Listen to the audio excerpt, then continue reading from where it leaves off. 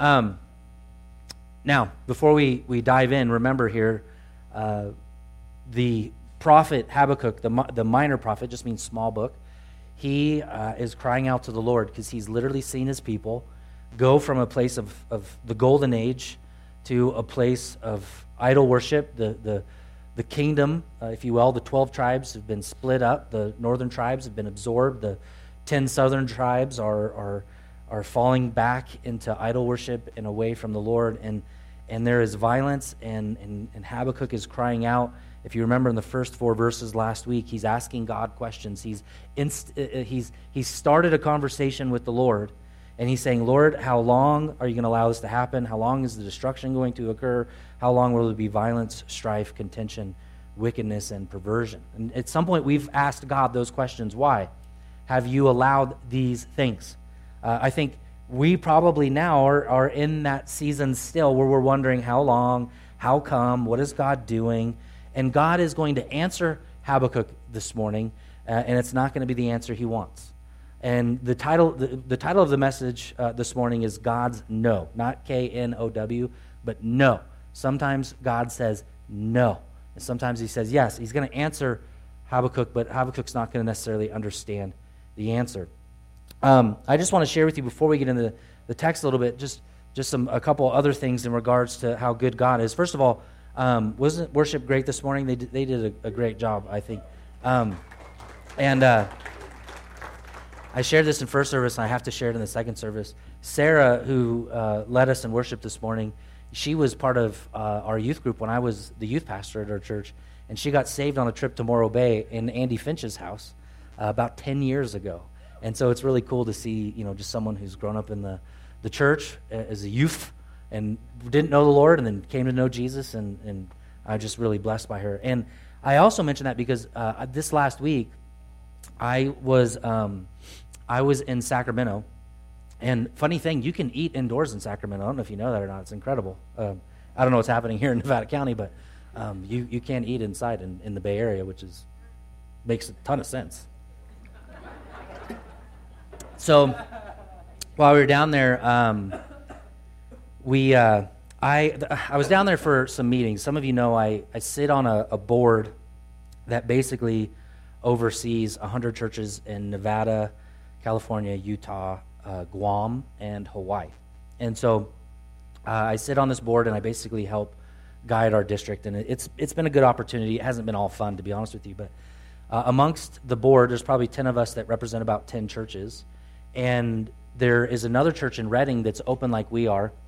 It's called Pathway. I know their pastor decently well. We've become friends. Tremendous guy, awesome dude, and their church is just killing it. And out of that group, the 2 churches that are really doing well, we're doing really well, and so is Pathway, and the other churches are still really struggling. I heard of one church in our district, 35 people in each service because of something that was said that they didn't like. 35 people in one service got up and walked out of each of their services.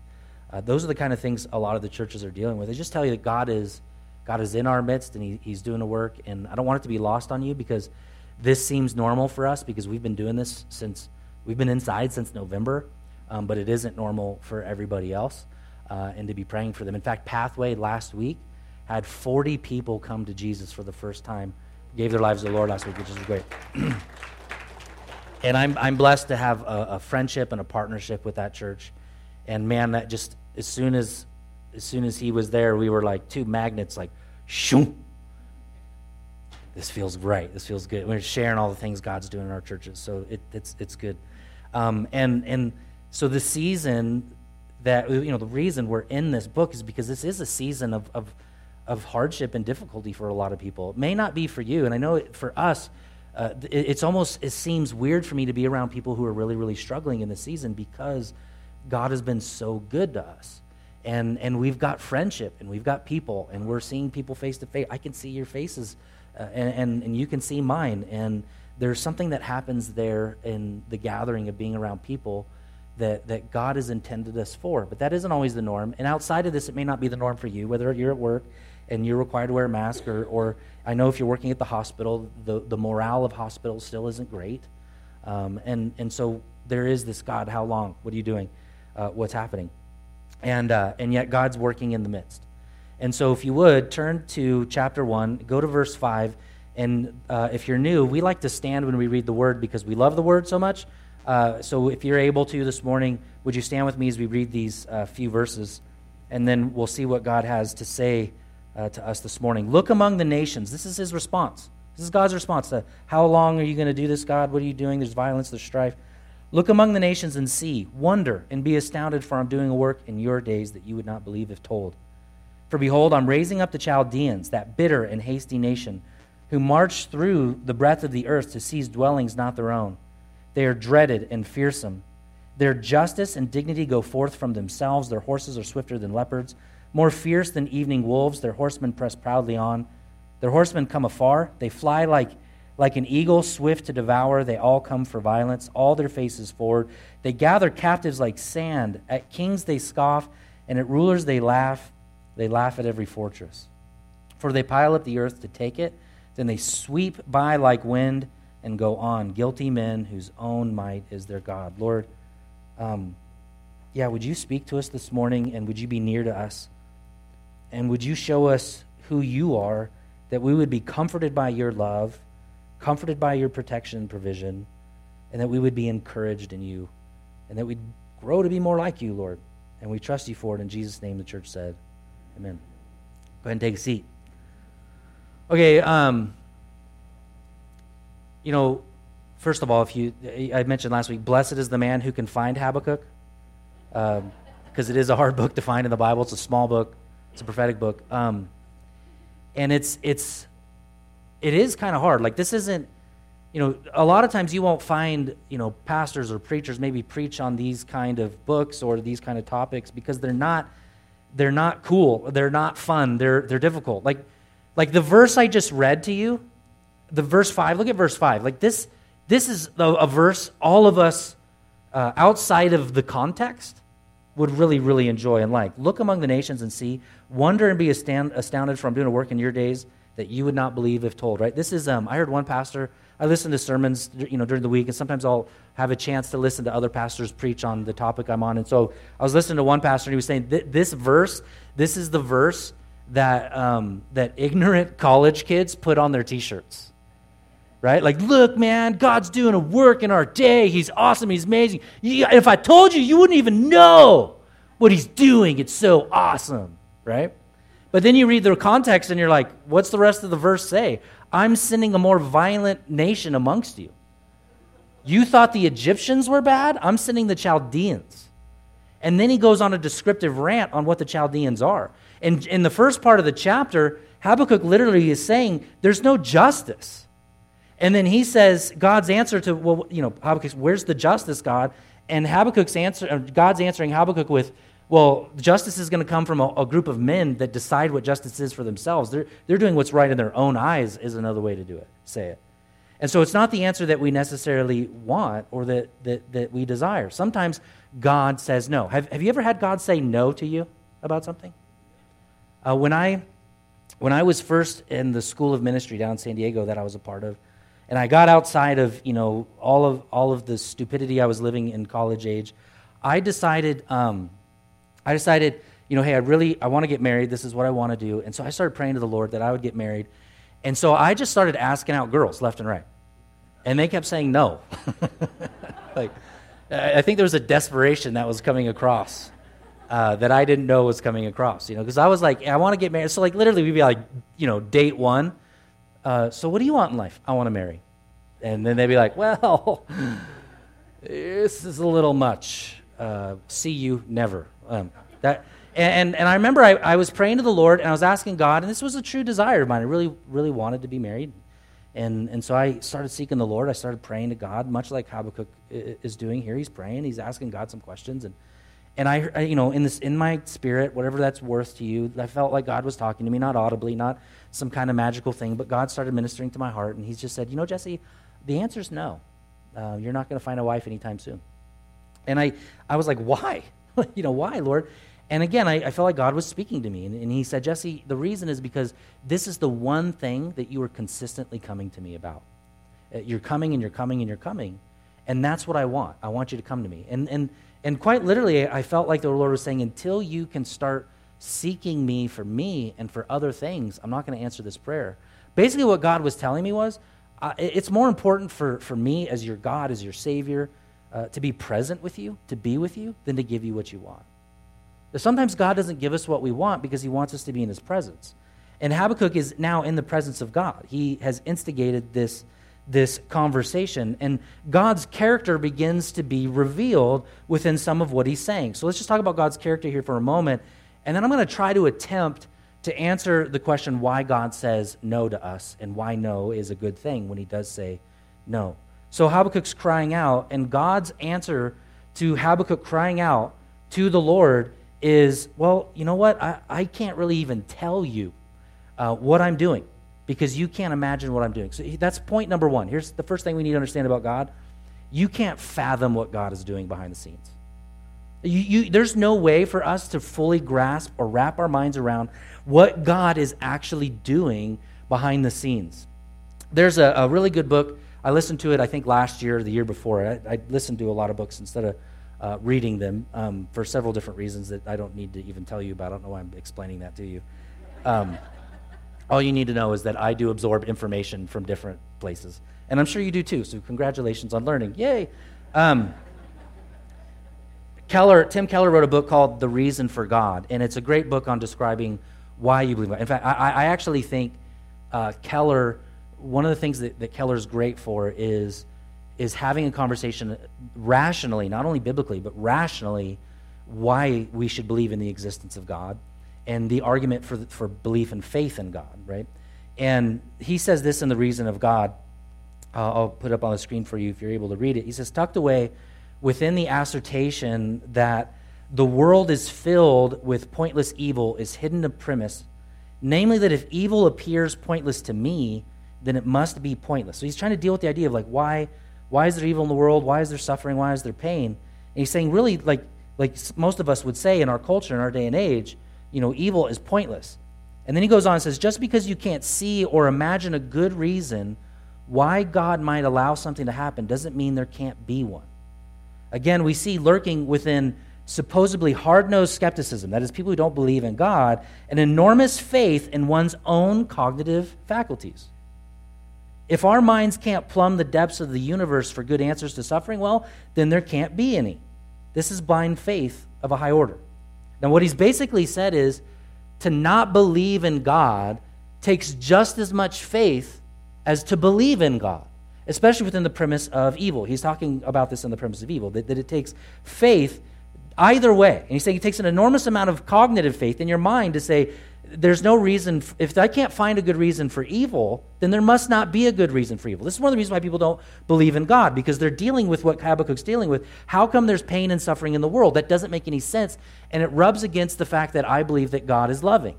And one of the things you ask almost anybody in the world today, well, at least in American culture today, hey, what is God like? Almost everyone will say God is loving. But if you ask other cultures, they'll actually bring up the other part of God, that God is wrathful, that God is angry. And we don't know, I almost guarantee someone in the room, and if I say this out loud, and I'm going to say it out loud, I'm not going to say it in my mind, that God is wrathful, there are people in the room right now that are not okay with that. I guarantee it. They don't like that God's angry. No, he's not. He's a loving God. Someone's going to pull me off to the side, sure enough, after the service, and they're going to argue with me that God is loving. God is loving. He is. And the church said, amen. Okay, he is. He's also angry at sin. Okay. Oh, wow. Oh, that felt good. Maybe I won't get pulled off to the side. So the reality is that God is both of these things with intention. Right? Scripture literally actually tells us that before we come to Christ, we're at enmity with God. That literally means that we're an enemy of God. I mean, if you feel like in your life, especially if you're in the room this morning and you have not given your life to Christ, and you feel like up until this point that life has just always been against you, it's because it has been that way. God is your enemy. If you don't put your faith in him, you're working against the realities of the world. It's like trying to swim upstream. Right? You were created to have relationship with Christ, relationship with God. That's the whole intention. I realize this, like, like at a young age, realizing that I couldn't get away with anything. Like I felt guilt. If I didn't get caught for something, I'd find myself feeling guilty for it, and then I'd be confessing it to people that didn't even need to know that I was doing those things, Have you just not been able to get away with stuff?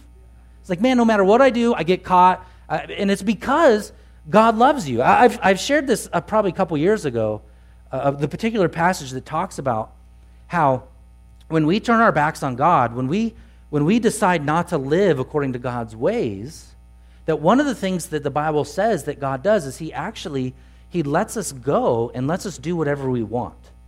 And it literally says in Scripture that the result of that is that we trade in our worship, because we've said this before, no one's worship neutral. You're going to worship something. We trade in our worship for the created rather than the creator, right? We turn our eyes to that which has been created, and we get our eyes off of the creator. And when we do that, God says, okay, fine, I'm going to leave you alone. So a lot of people, when they look at the Old Testament, they go, look at all of these stories of wrath. Well, God was like super, super involved in the people's lives. So when you're following the story of God's people in Genesis, Exodus, and so on and so forth, Kings, you're seeing God work amongst his people. So God's present with his people, right? So God says, okay, listen, you're my people. I got a special covenant with you.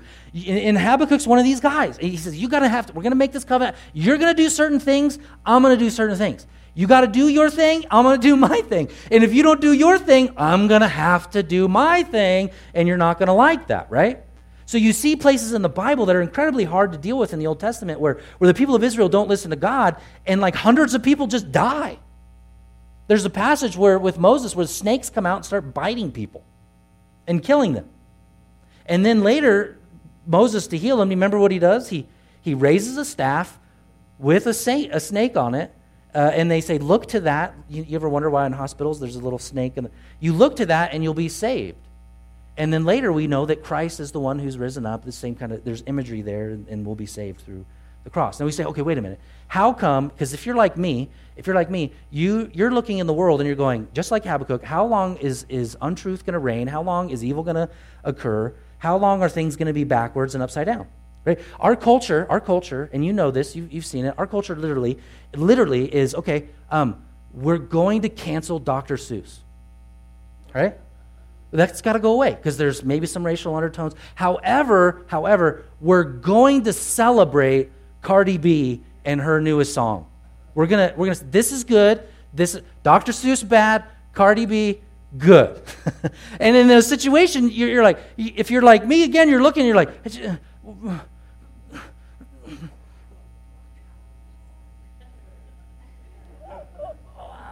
oh no.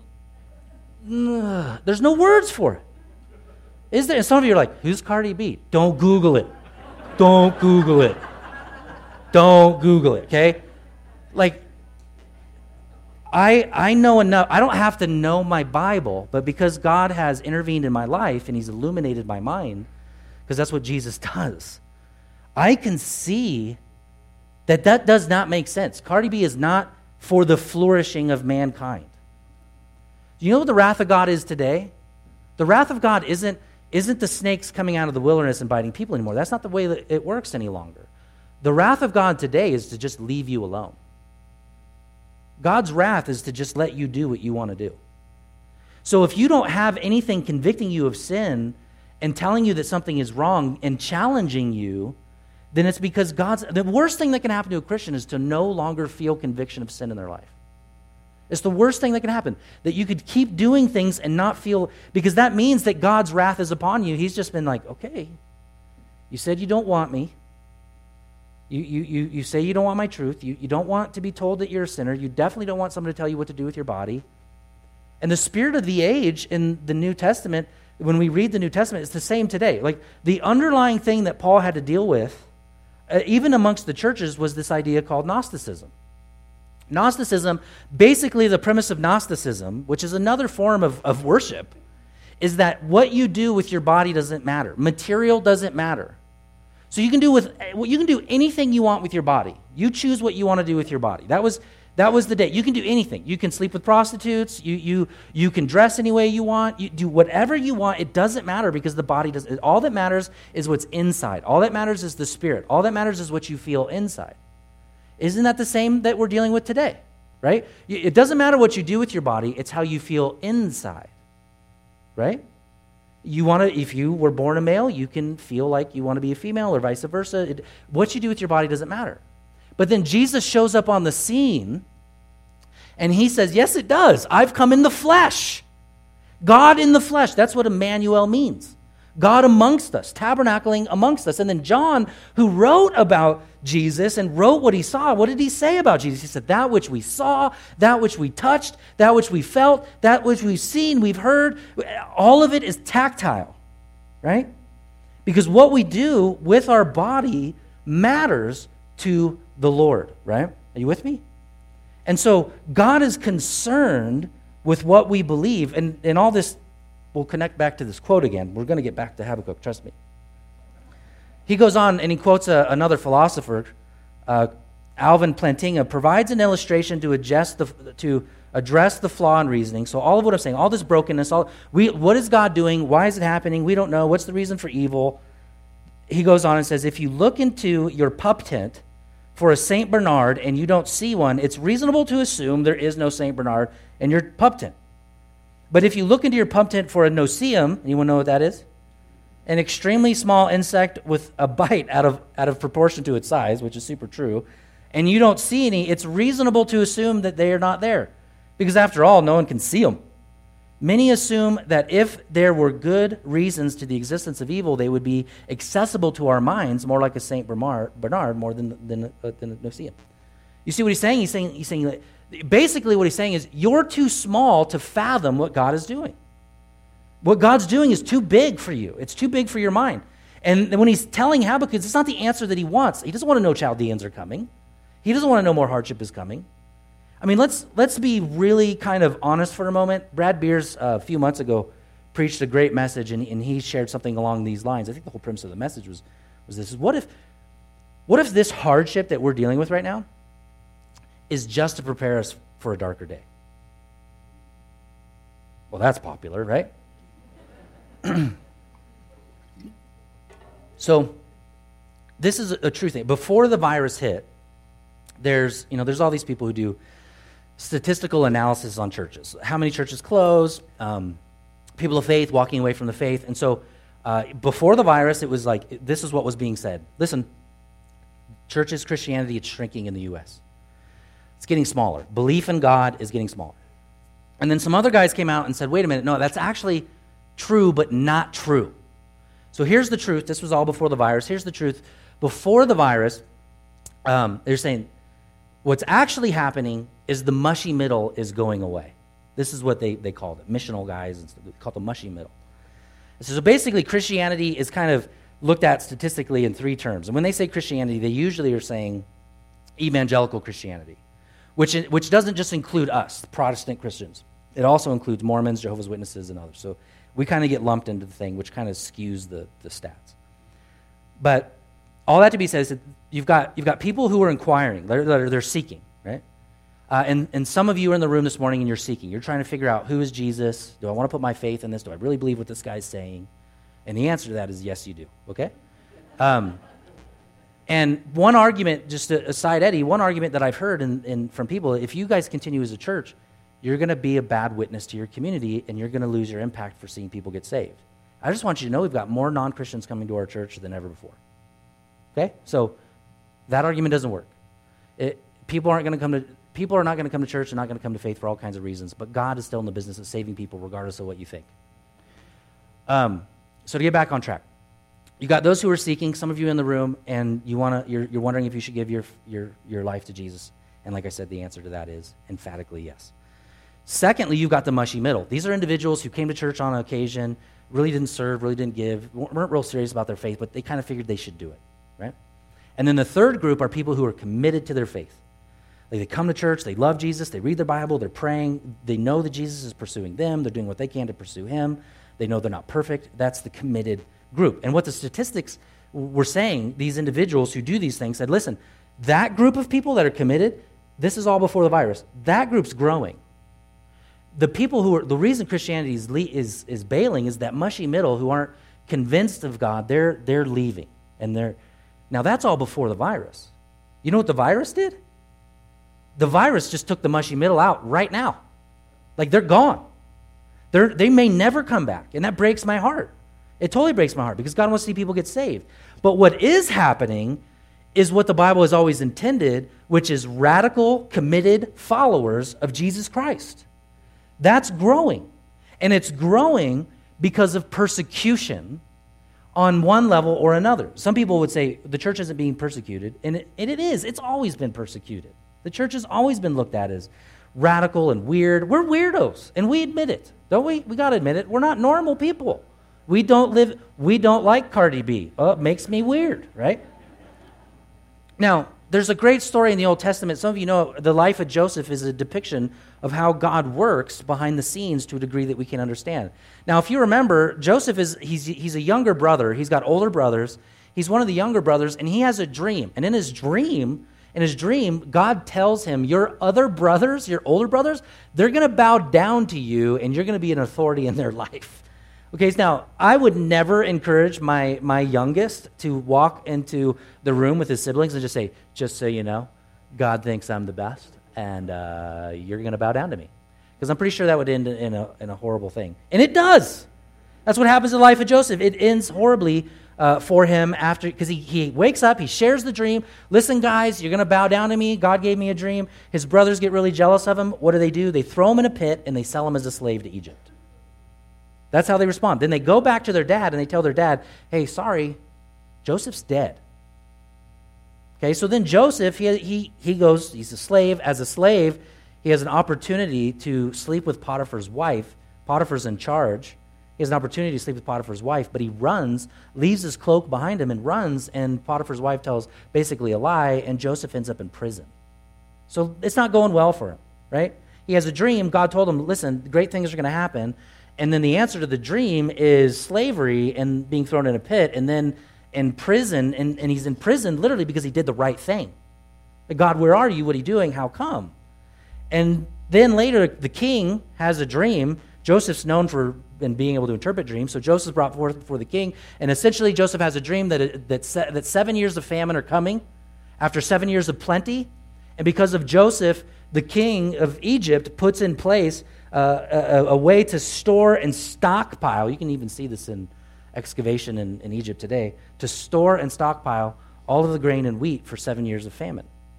Because of this, Joseph finally is lifted up. He becomes the number 2 guy in charge of Egypt. And during famine, he's basically the guy who's in charge of dispersing all of the food to the people in need. And guess who's in need? His brothers. So his family comes to Egypt, unbeknownst to them that Joseph is in charge. They don't know. They don't even recognize Joseph at first. They finally recognize him. They're there to be saved by their brother. The prophecy, the dream has come true. They're bowing down to him. They don't even know that it's him, and then they finally recognize that it's him, and Joseph reveals himself. And in chapter 50, verse 20, he says, you know what you meant for evil against me, God meant it for good, to bring it about that many people should be kept alive as they are today. So do not fear. I will provide for you and your little ones. And then he comforted him. See the grace? The grace of this man and the salvation of this man. He literally saying, you don't see, you can't see what God is doing. This is God's answer. Sometimes God answers our prayers in this way. You just can't understand what I'm doing. Last night, a family in our church, her name's Laura Schroeder. She asked me to just mention her and that she needs prayer and her family needs prayer. Just going through it. It's been hard. It's been a long difficulty. It's been a struggle of health, and if you can remember, please pray for her. She needs it. And I was thinking about her during this message, and you know, she's cried out for help. She's cried out for help to the Lord. She's cried out to help from her church. She's cried out to help from her friends. And she isn't necessarily getting the answers that she wants, but God knows her. And if you notice, one thing that Habakkuk's not doing in the midst of his trial is he's not running away. He's praying. And what I find beautiful to know is that when you yell out to the Lord and you're crying out in your frustration, God does not look down at you and say, what are you doing? You know, God's not looking at Laura right now and going, I can't believe that you don't have enough faith. I can't believe that she knows all the right answers. Sometimes we know the answers, don't we? Sometimes we have all of the answers. It's just not enough in that moment. And we're broken and we're ruined and we feel like life is falling down around us. And God, He just takes us in. He just invites us into His presence. Again, another author, he says, on one hand, Habakkuk is challenging God. What are you doing here, Lord? He's asking questions. He's struggling with doubts. And on the other hand, he never hints. The thought never enters into his mind. There's never an option for him to walk away from God, or to stop obeying God, or to stop praying to God, or to stop following God. It's not even an option for him. But notice how he's dealing with it. He's not blogging about it. He's not writing about it. He's not even talking about it. He's praying. Like, are we known for praying? Are we a people group that you know, one of the things that bothers me about social media, and there's a ton that bothers me about social media, but one of the things that bothers me about social media in particular is that Christians have made themselves to look like clowns on social media. Well, the world knows what we don't like politically because you're putting it on your Facebook page. They know you don't like certain things. They know what kind of beliefs you have. But do they know that you're a person in the presence of God? Like, why aren't we sharing that? That it's about presence with God, pursuing God, being pursued by God. I'm not comforted by what you believe about the president. I'm not. But I am comforted to know that you've placed your faith in Christ in the midst of brokenness and hardship. Right? We're the people who are going to stand boldly and say, God is good. God is great. I'm going to worship Him and pursue. I'm not fearful of anything because I know that my faith is made sure in Christ, that my life has been sealed for eternity by the Holy Spirit. The gift that God has given me, I am guaranteed an eternal life of peace and joy and happiness. I mean, there's a passage, John chapter 6, verse 66. I think it's interesting. I don't know if it was on purpose or not, but John 6:66. And in that particular passage, it says this, after this, and that is to say, after these hard sayings of Christ. Right? This is on the heels of Jesus saying some things that were not popular and hard to hear. And in John 66, it says, after he had said these things, after he had done these things, many of his disciples turned their backs on him and no longer walked with him. The mushy middle bailed. See, Jesus had the mushy middle too. And as soon as things got hard, as soon as the pastor, which is Jesus at the time, said something they didn't like, people bailed. They walked away. And so Jesus is heartbroken, and he says to his 12, the ones that are really committed, and he says to them, do you guys want to go away as well? I mean, you imagine, I know he's God, and he sees things eternally, and he's asking the question more for their benefit than his, but I can see and sense his heart is broken. I'm your Savior. These people have bailed on me. They've walked away from me. I'm going to give my life to them. Are you going to leave too? And then, of course, Peter's the guy who answers, and it would carry more weight if it wasn't Peter, but he says, Lord, where are we going to go? You alone have the words of life. Right? I mean, it's okay to call out to God, to cry out to God, but we need to wrestle with God. See, the character of God is revealed. We can't understand what He's doing, but that doesn't mean we shouldn't be wrestling with God with our doubts and our questions. Christianity over the years, in some sectors, in some places, have not done your faith a service in letting you know that it's not okay to question God. It is okay to question God. It's not okay to stay there forever, by no means, but it's okay to wrestle with Him. I mean, if you look at Psalm 88 and Psalm chapter 39, as well as many other Psalms, like David in some of these Psalms, like David, some of his Psalms literally at the end of him praying out to God are like, he literally says, God, don't look at me anymore. Get out of here, Lord. I can't handle you right now. Right? I just can't deal with you right now, Lord. The other day, not that long ago, we've got a beautiful, I've shared with you about him before. David, he's our youngest son. I always forget if he's 4 or 5. He's gonna be 6 in August, right?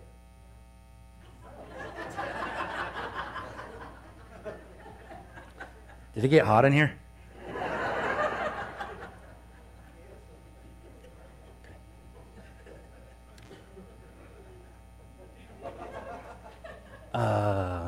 Forgive me. I love you and I love my kids. I do. So now I look bad. Now I'll share the rest of the story. So he comes running into the room, and we have a reading room and a living room. I'm in the living room. Allie's in the reading room. She can't remember what she was doing, dealing with the other kids or something. And David comes running in, and he's just in tears. He's brokenhearted. He didn't do anything to me, so I'm there to embrace him, right? So I'm like, what's going on, buddy? What's going on? He just looks at me, tears. He goes, Mom can't handle me right now. So I know at some point Allie said, go talk to your dad. I can't handle you right now. And so he goes, she can't handle me. And literally, this is what some of the Psalms are like. God, I can't handle you right now. I can't. And sometimes we're like that with Christians. I can't handle you right now. There's these prayers of wrestling, faithful wrestling with God. An old Old Testament British scholar, Derek Kidner, talks about these prayers, and he says this: these prayers that we find in the Bible of wrestling with God, along with Peter's statement to Jesus, "Depart from me, O Lord." There's a place where Peter literally says that to Jesus, which is crazy. But the very presence of such prayers in Scripture is a witness to God's understanding.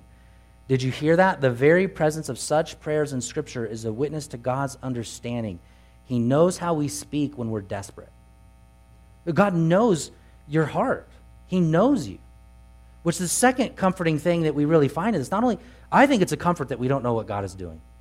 I don't think you can handle it. I don't think I can handle it. There's a lot of things that have happened in my life that I would not have chosen. But because God chose them for me, I'm a better person because of that, right? And it comes around to being filled with faith, knowing that God's going to do it. And so we see that there's a faith in God that goes beyond our own understanding that we have to have. And literally, the Bible has that verse, right? Lean not on your own understanding, but in all your ways acknowledge the Lord. Don't lean on what you know, because your mind is too small to fathom infinity. But then we see some real gracious things here. The first gracious thing I want you to see that is quite amazing is that God meets people in brokenness, and he answers Habakkuk. I mean, that can be lost on us. God answered him. I mean, he's literally, God, what are you doing? He's basically saying what many of us have done today. God, if I was in charge, I would do it differently. If I was president, make me ruler of Rome for a day. I'll fix the world. I mean, all of us are really good at spectator leadership, aren't we? Now, I've been in leadership for several years, so I know what it's like to make decisions and have to really live with the consequences of those decisions, right? And it's all kinds of fun when somebody doesn't have to bear those consequences and they like to tell you how you should do things. Just for those of you who like to do that. It's a bad idea to do it. And yet, God answers him and he speaks to him. That's gracious. He doesn't take Habakkuk behind the barn and say, how dare you, what are you doing? No, he answers him. Here's the thing you have to understand. God hears us in our doubts and in our cries. You remember when we went through Exodus? Right? We were in Exodus for several months. And literally, when God shows up on the scene to free the people, he says, I've seen their affliction and I've heard their cries. I've heard them. There's all kinds of other verses, the one with Ishmael and his mom, that God hears their cries because God is present. He's everywhere and he knows us. I think that's something that sometimes I deal with people when they're first coming to faith. They wrestle with feeling like can God really love me? I sat down with dinner with a guy one time, and I had asked him, he had given his life to the Lord, and I'd asked him if he was ready to be baptized, which is something you should do in your faith. It's one of the first things you should do. And I said, hey, how come you haven't been baptized? And he got choked up, and he started to tear up, and he said, I don't know that I'm good enough yet. You're never going to be good enough. That's why he came. That's why he died. That's why he did what he did, because you're never going to be good enough. He makes you good enough, even in you're not good enough. Right? He blankets you in his righteousness, and he loves you, and he sees you as completely pure. He knows you. I mean, let me show you this verse here. I think it's quite incredible. Psalm 8:3. When I look at your heavens and I see the work of your fingers, the moon and the stars, which you have set in place. Just to stop there. But he's saying, literally, David's outside, looking at the wonders of nature, sees the moon, sees the mountains, and he's like, this is incredible. This is the fingertips of God who have made these things. Right before the virus hit, my wife and I, we were lucky enough to take our kids right before the virus hit. I think we went in January. Don't ask me how old my kids were because I don't know, but it was last year. Right around January, and we're pretty sure that we had the virus in Disneyland. So we're the reason LA shut down, which is a big bummer for them. But so we got Disneyland, and then after that, I think it was on the heels that maybe before we went to Hawaii with our staff because we had a conference. It's part of our district, and so we had to bear the burden of going to Hawaii for the district. We spent one of the days snorkeling, and by the way, Brad is a snorkel diving fiend. He loves it. If you want to bless him, just take it.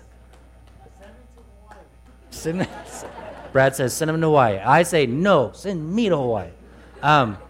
So we're there, and I can't remember what beach it was, but just beautiful beach, beautiful ocean, as far as the eye can see. And then right behind us is this massive mountain, just filled with lush green, just beautiful. And it's one of those moments, right, where you're there, and you're like, you see that, and you're like, man, I'm sure all of us have had those moments. I don't know if you ever do this, but on the drive to Reno, I grew up here in Truckee, so it's lost on me sometimes how magnificent that drive from here to Reno really is. I mean, there's parts of the freeway that if you get sucked up in the scenery, you can just fly right off the edge. Right? It's just beautiful. And David's like, he sees this. The psalmist sees this. He's like, man, look at this. You did this. You did it with your fingertips. And then the kicker comes. Verse 4, what is man that you're mindful of him? The son of man that you care for him. Yet you've made him a little lower than the heavenly beings, and you've crowned him with glory and honor. And you've given him dominion over the works of your hands. You've put all things under his feet. He's like, wait, this is so crazy. He's looking at the beauty of nature, and he's like, God, why did you put people in charge of this beautiful stuff? Right? I mean, just so you know, that's a commandment for us to care about our world. Right? It matters. The physical matters. The body matters. The world matters. Now, however you take that is a whole other conversation, but we should care about the flourishing of humanity. Like the church should exist not just for Christians itself, but for the flourishing of the community as a whole, right? And so he says, what is this? You know man, and yet you put man in charge? Psalm 139:1 says, Lord, you search me, you know me. You know when I sit down, you know when I rise up, you discern my thoughts from afar. You search out my path, my lying down. You're acquainted with all of my ways. Even before a word is on my tongue, behold, Lord, you know it altogether. That's frightful. You hem me in, behind me, before me, you lay your hands on me. Such knowledge is too wonderful for me. It's high, I cannot attain it. Where shall I go from your spirit, or where shall I flee from your presence? It's like there's nowhere to run from the Lord. He's there, he's here, he's everywhere. There's no running from the presence of God. In fact, Luke tells us later, Jesus said, I know every hair on your head. I know how many hairs you have. It's an easy count for me, obviously, but he knows. And the kicker here is that God's saying, like, hey, I know you, I love you anyways. And I'm committed to you. I'm radically committed to you. And I'm going to pursue you no matter what. And now God's saying, listen, if you felt that presence, if you felt that pursuing of God, and you have felt him work in your life, even in difficulty and pain, even in questioning, he's saying, pursue me back. Run after me. Chase me. And know that in this relationship, as you pursue me, I'm going to understand you, but please don't think that I'm always going to say yes to you. Right? Sometimes God says no because he loves you. The reason God says no to you sometimes is because he loves you. And that's what you need to hear. Again, to quote Keller, he wrote another book on prayer. It's a pretty good book. It's kind of hard to read in the beginning, but the rest of it's actually pretty good. It's actually really good. I can't write books, so it's really good. Way better than I could do, as if I'm some, whatever. But he says this, God always answers your prayers in precisely the way you want them to be answered if you knew everything he knew. A lot of us are like, man, Lord, I would do it differently. And God's like, not if you knew what I knew. Well, let me just talk to you a few reasons why I think God says no, in addition to him loving you. Number one, sometimes God says no, as I mentioned earlier, because you're not present with him. Sometimes God doesn't say yes because he wants you to seek and knock. I mean, Scripture literally says, ask and it will be given to you. Seek and you'll find. It's presence. Prayer is not about prayer itself. Prayer is a reminder that you're present with God. One of the reasons we close our eyes when we pray is that we can envision this reality that we're in the presence of God. Okay, we don't do it it's to shut our eyes off away from that which is physical for a moment to be with that which is spiritual. The second reason sometimes God says no is because we lack obedience. We don't have a submitting faith to God. 1 John 3:21 says, "Beloved, if our heart does not condemn us, we have confidence before God, and whatever we ask, we receive from him because we keep his commandments." Do you hear it? We ask and we get because there's obedience. If I heard one pastor say, if you're bitter and angry and resentful, jealous or proud, you should not expect to hear many yeses from the Lord. Right? Obedience matters to God. It does. 1 Peter, this is a good one for husbands. I like to pick on the guys every now and then. "Likewise, husbands, live with your wives with understanding." Ooh, that's hard. Not for me, though. I'm great. "Showing honor to the woman as the weaker vessel." And just to be clear, because it's a cultural thing, it doesn't mean that she's weaker as a person or less as a person. The word literally there is like porcelain. She's valuable. "Since they are heirs with you," that's equality, right? We're the same with the grace of life. And he says this, "You have to understand your wife, love your wife, live with her in an understanding way, so men, that your prayers may not be hindered." And then later in verse 12, it says, "The eyes of the Lord are on the righteous, and his ears are open to their prayer. But the face of the Lord is against those who do evil." Right, guys, your prayers can be hindered just simply because your relationship with people is off.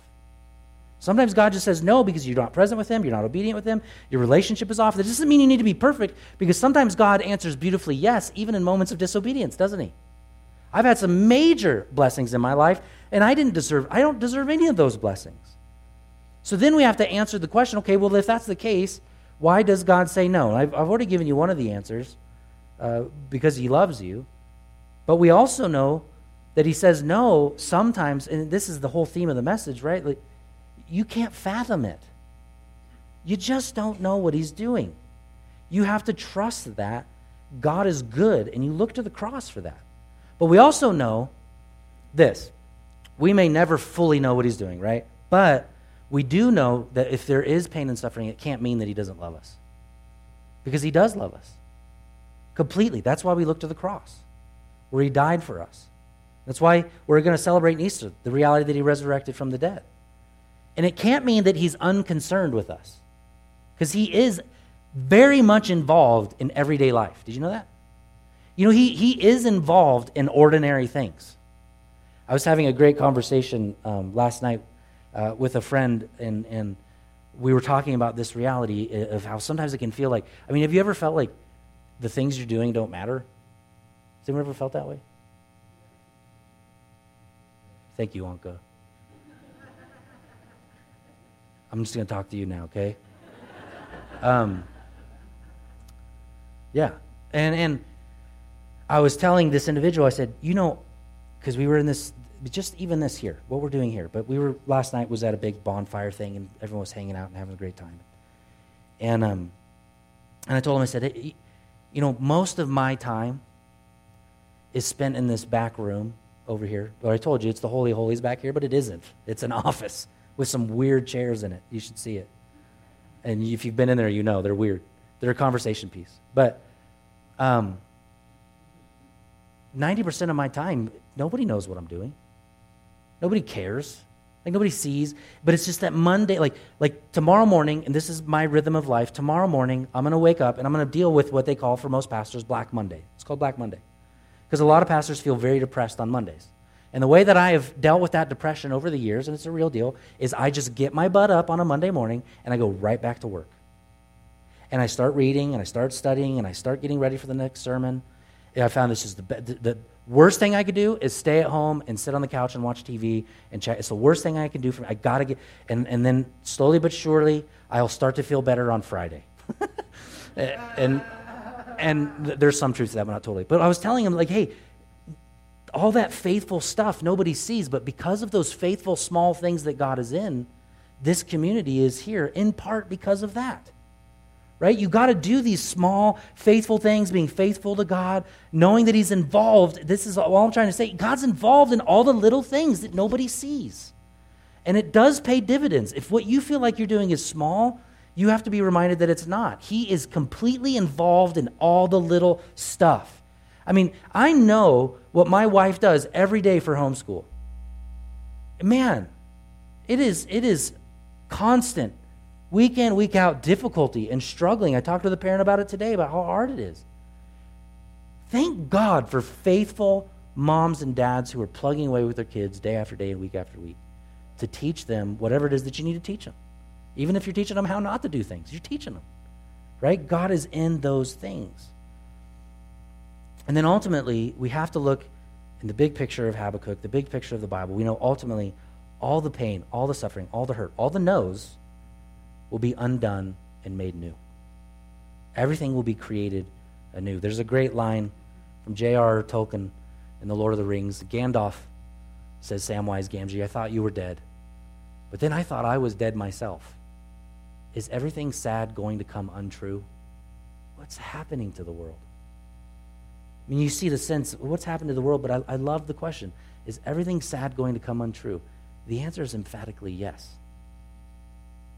Now let me close with this, okay? Big picture. Habakkuk sees his people. He loves his people. Even though they're broken and they're worshiping false gods, he loves them. He's crying out to the Lord, and he should be. He's wrestling with God. God's talking to him. And God says, you're not going to understand what I'm doing, but I'm sending a greater army. They're violent. They're proud. They're going to overtake you, and they're going to ruin you. And I know you don't understand this, and I know you don't like it. But if we look now all the way into the New Testament, here's the crazy thing about what we've just read, the crazy thing about what's happened in Habakkuk. Because of the dispersion and because of the enslavement and the captivity and the hardship and the ugliness that we read in Habakkuk amongst God's people, it caused God's people to be spread across all of the Roman Empire. They were literally scattered. They call it the dispersion. Because of persecution and hardship and violence, the Jews were spread out all over the known world. So then a guy who's a Pharisee gets saved. His name's Paul. Paul gets saved, and he's like, all of my people need to know the good news that Jesus is resurrected from the dead. So because of the dispersion, Paul's got to go on missionary trips to go spread the whole gospel to the entire world. There was no way for Habakkuk to understand you have to suffer this violence so that one day there'll be people in Truckee, California worshiping my name. It's too great a thing for you to get. But because God used violence against his people, we're here not suffering violence. In fact, it could be argued that the world is a less violent place because of this particular thing that happened. But who would have thought? And likewise for us, as we leave this place and we go through our hard stuff and we go through our difficulty and we go through our travail, are you going to necessarily know why? No one can tell you that. But what you can trust is there will be fruit from it. People will come to Jesus because of it. And as you suffer, that's what it means to suffer well. I know, Lord, someone's going to be saved at some point in the history of the world. My mind is too small to fathom. But I trust you, Lord. And I put my faith in your hands. Let's pray. Lord, thank you for a wonderful day and a wonderful opportunity to be with your people, to share your word. I pray, Lord, that you continue to draw men to yourself, continue, Lord, to bring people here who don't know you, that they'll come to know you. And I pray for those individuals, Lord, that are seeking, they're wondering. I just pray, Lord, that they would right now realize that they can have an intimate saving faith with you by just simply confessing the reality that they're in need of you. And Lord, they need forgiveness of their sins, and they need a relationship with you. And they are tired of worshiping a world that tells them that the acts of Cardi B are somehow okay. Lord, I pray that they would right now, in faith, say, Jesus, come be one with me that I may be one with you, and that they would then choose to live a life of obedience to you from here on out. Because, Lord, you're worth it. Being with you is worth it. Thank you for the work you're doing in our church. It's not lost on us, Lord. I pray that our light would shine forth in such a way that it will continue to grow your kingdom. And we trust you for it in Jesus' name. Amen. Amen. Let's stand as we celebrate the truth.